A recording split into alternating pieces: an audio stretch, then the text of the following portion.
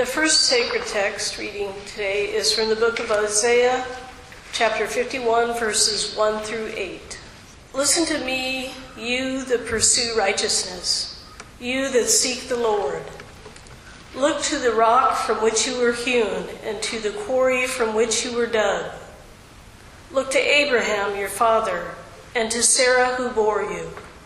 For he was but one when I called him, but I blessed him and made him many.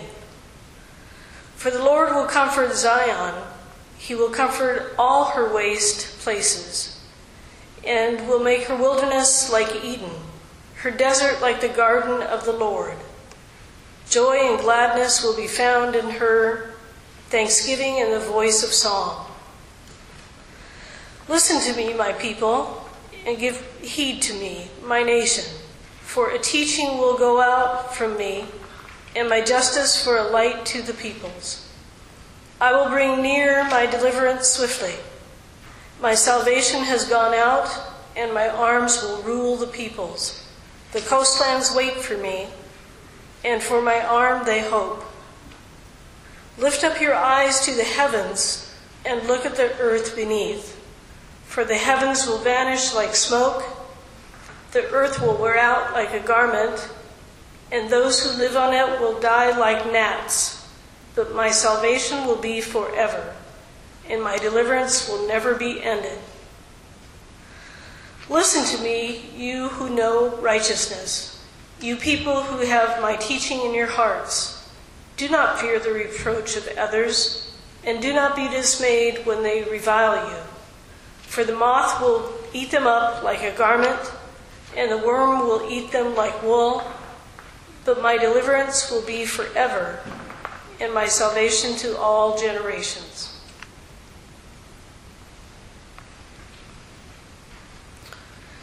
Today's second sacred text is from the book of Romans, chapter 12, verses 1 through 8. I appeal to you, therefore, brothers and sisters, by the mercies of God, to present your bodies as a living sacrifice, holy and acceptable to God, which is your spiritual worship. Do not be conformed to this world, but be transformed by the renewing of your minds, so that you may discern what is the will of God, what is good and acceptable and perfect. For by the grace given to me, I say to everyone among you, not to think of yourself more highly than you ought to think, but to think with sober judgment, each according to the measure of faith that God has assigned. For as in one body we have many members of faith that God has assigned. For as in one body we have many members, and not all the members have the same function. So we, who are many, are one body in Christ, and individually we are members of another. We have gifts that differ according to the grace given to us. Prophecy in proportion to faith, ministry in ministering, the teacher in teaching, the exhorter in exhortation, the giver in generosity, the leader in diligence, the compassionate in cheerfulness. This ends the readings for today. Thank you, Karen. So today we are using two of the sacred texts from the cycle of lectionary readings, and I'll use this little interesting oddity to just note you if you don't pay a lot of attention to it, because it's something during the week I think it's worth doing, which is to look at the very end of the bulletin where the lectionary texts are listed, and the ones that we actually use in the worship service are then bolded. Okay? But I encourage all of them to you. But I'm also a person of numbers, and so I'm really annoyed by this section of lectionary readings, because the first reading from Isaiah is verses 1 to 8. The Psalm, which we didn't read, is verses 1 to 8. And the Romans is verses 1 to 8. So why is not the Matthew reading verses 1 to 8? That's the way my brain works. It wants all those numbers now to be aligned since they gave us a pattern. But that was all just to say, pay attention to that section of the bulletin and take that home with you and spend some more time with the readings we're leaning on today, but also look at the ones that we didn't actually use. All right, so now I'm going to look at the Isaiah reading first. And it really has kind of a rhythm to it with 3 sections, beginning with verse 1, then verse 4, and then verse 7, because they all begin the same. Listen to me. Verse 1, listen to me, you that pursue righteousness, you that seek the Lord. Now I know we've talked about this one thing before, but whenever you see the word righteousness in the Scriptures, a synonym for it in Scripture language is justice. So listen to me, you that pursue justice, you that seek the Lord. So it's a calling out to all of us who are pursuing justice. Verse 4, listen to me, my people, and give heed to me, my nation. For a teaching will go out from me, and my justice for a light to the peoples. So listen for the teachings. So listen if you pursue justice, then listen for the teachings. Verse 7, listen to me, you who know righteousness or justice, you people who have my teachings in your hearts. So listen. This call is for those of us who have God's teachings in our hearts.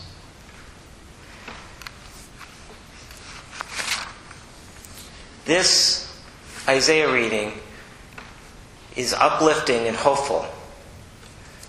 And it's important to understand that Isaiah is writing to the people of Israel while they are in exile. They are not in their homeland. They are in the occupier's land. They are not where they want to be. And it's been a long time, and they haven't gotten back yet. But if you listen to God, you'll find your way back, either physically or in some other way. And woven through this reading is words about God's salvation and God's deliverance. So they were in a tough spot. And God's trying to assure them of salvation, deliverance. God will deliver. I think it's helpful as we look at this question of salvation and what it takes to actually live in this salvation, to consider our own lives. So reflect for a second on your own life. Would you consider your life a success? Have you had more triumphs than disappointments? Maybe you're like the exiled people. Maybe you've never found your way back home. What are some of the victories that you have had in your life? What are some of the defeats that maybe are still with you? And what do you think about salvation? Do you ever ask your question, oh God, am I part of your salvation plan? Do you wonder? Are you assured? Do you maybe doubt? Are you possibly fearful? Well, if you're like me, you might be all over the map on all of these things, and maybe one day in one place and another day in another place. And it seems like the more life that we live, the more we look out and see all the unresolved conflicts, what appears to be escalating violence. The more we look in and we look at the buildup of not quite reaching the goals we might have in this life, it sometimes is harder to believe the promises that God brings through the prophet Isaiah. Have you maybe in your life revised the expectations that you had for your life? Maybe when you were younger you had really big plans, but it didn't turn out that way. But now you found a way to re-understand the plans for your life and what it means that you've had some success in your life, that you've made some difference to yourself, to somebody else, to some situations. Do you sometimes in this world get tired of seeing good people get knocked down? Maybe you're one of them. Well, it sometimes seems like selfish and self-absorbed people are out there making gains.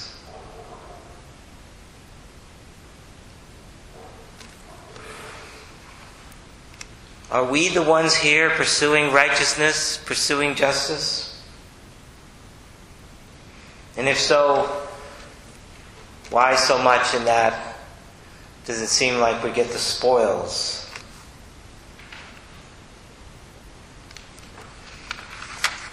So this is a sermon about salvation. And these are some of the things that I saw in the scripture passages, including the Romans passage, that I think speak to salvation. The first part of salvation and understanding God's salvation is discernment. And that means committing ourselves to a life that is on a journey to listening to God.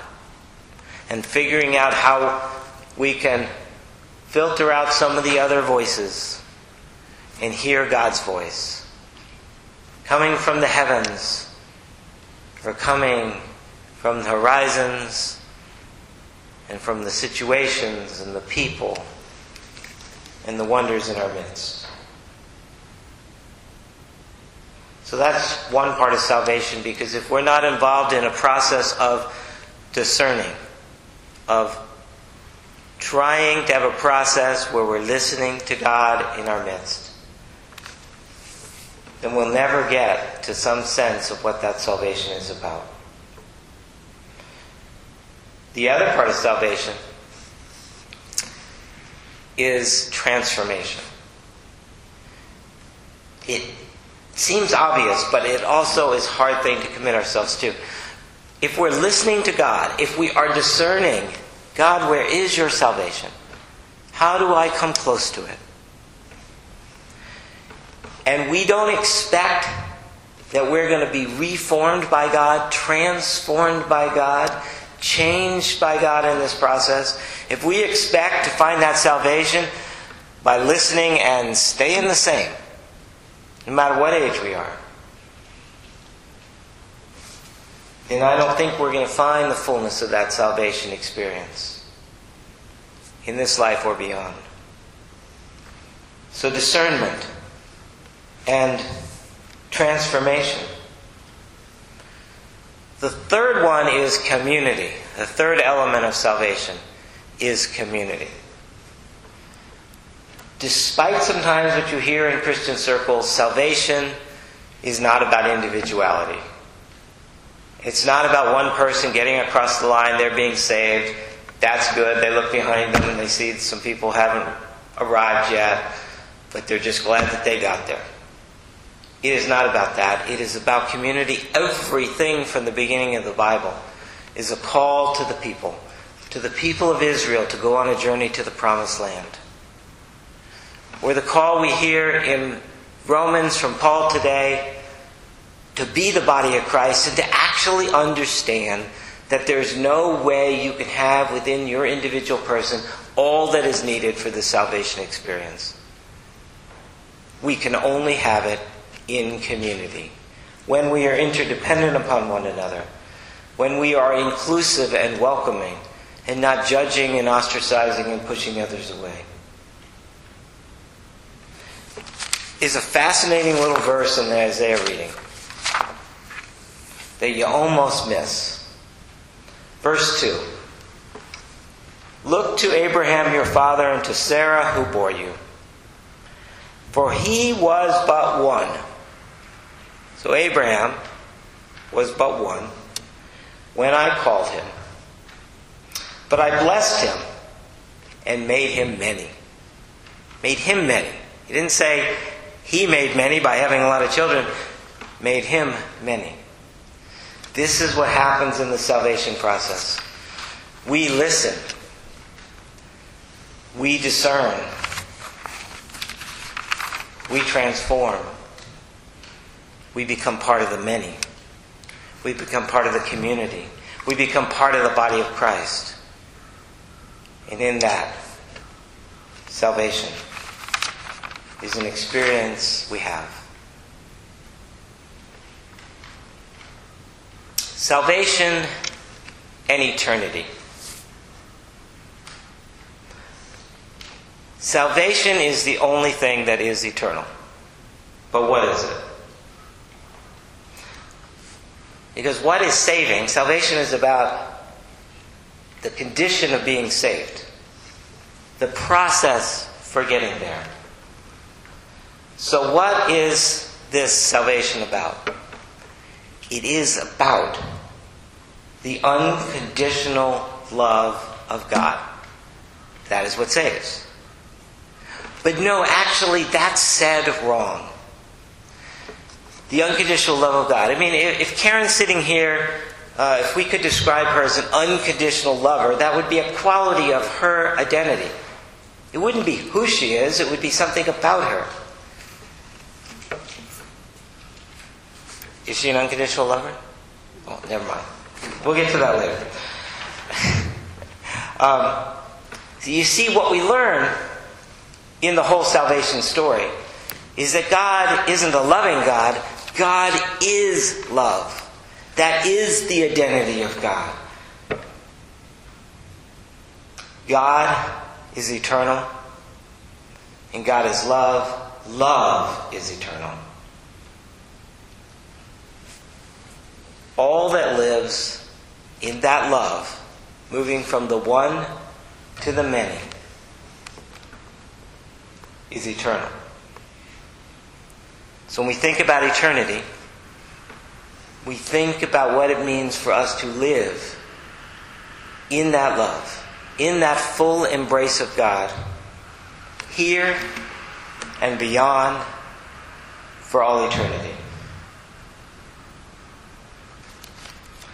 Love is salvation. Because love always delivers. So you notice that also in the Isaiah reading. In verse 6. But my salvation will be forever, and my deliverance will never be ended. His love always delivers. It is always faithful. It always completes the job. Living in that love is what our salvation is all about.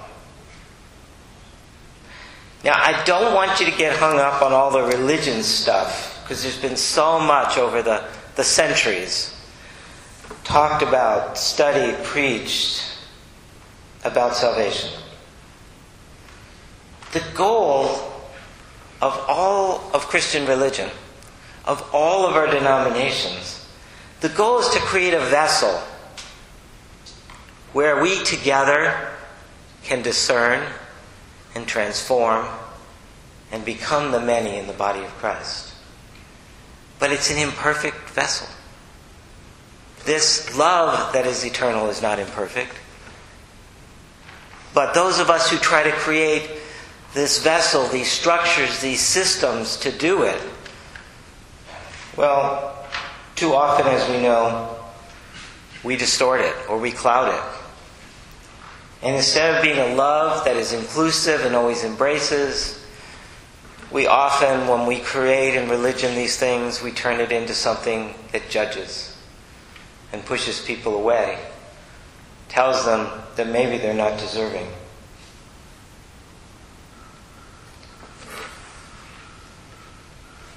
So, questions for ourselves. Are you pursuing? Are you discerning righteousness, justice, love, God, what is eternal? As Paul warns about, do we conform ourselves to this culture that we're in, to the imperfections of the many vessels, whether it's in church or other parts of society? Or are we able to break through and be open to the transformation that God wants to do in us?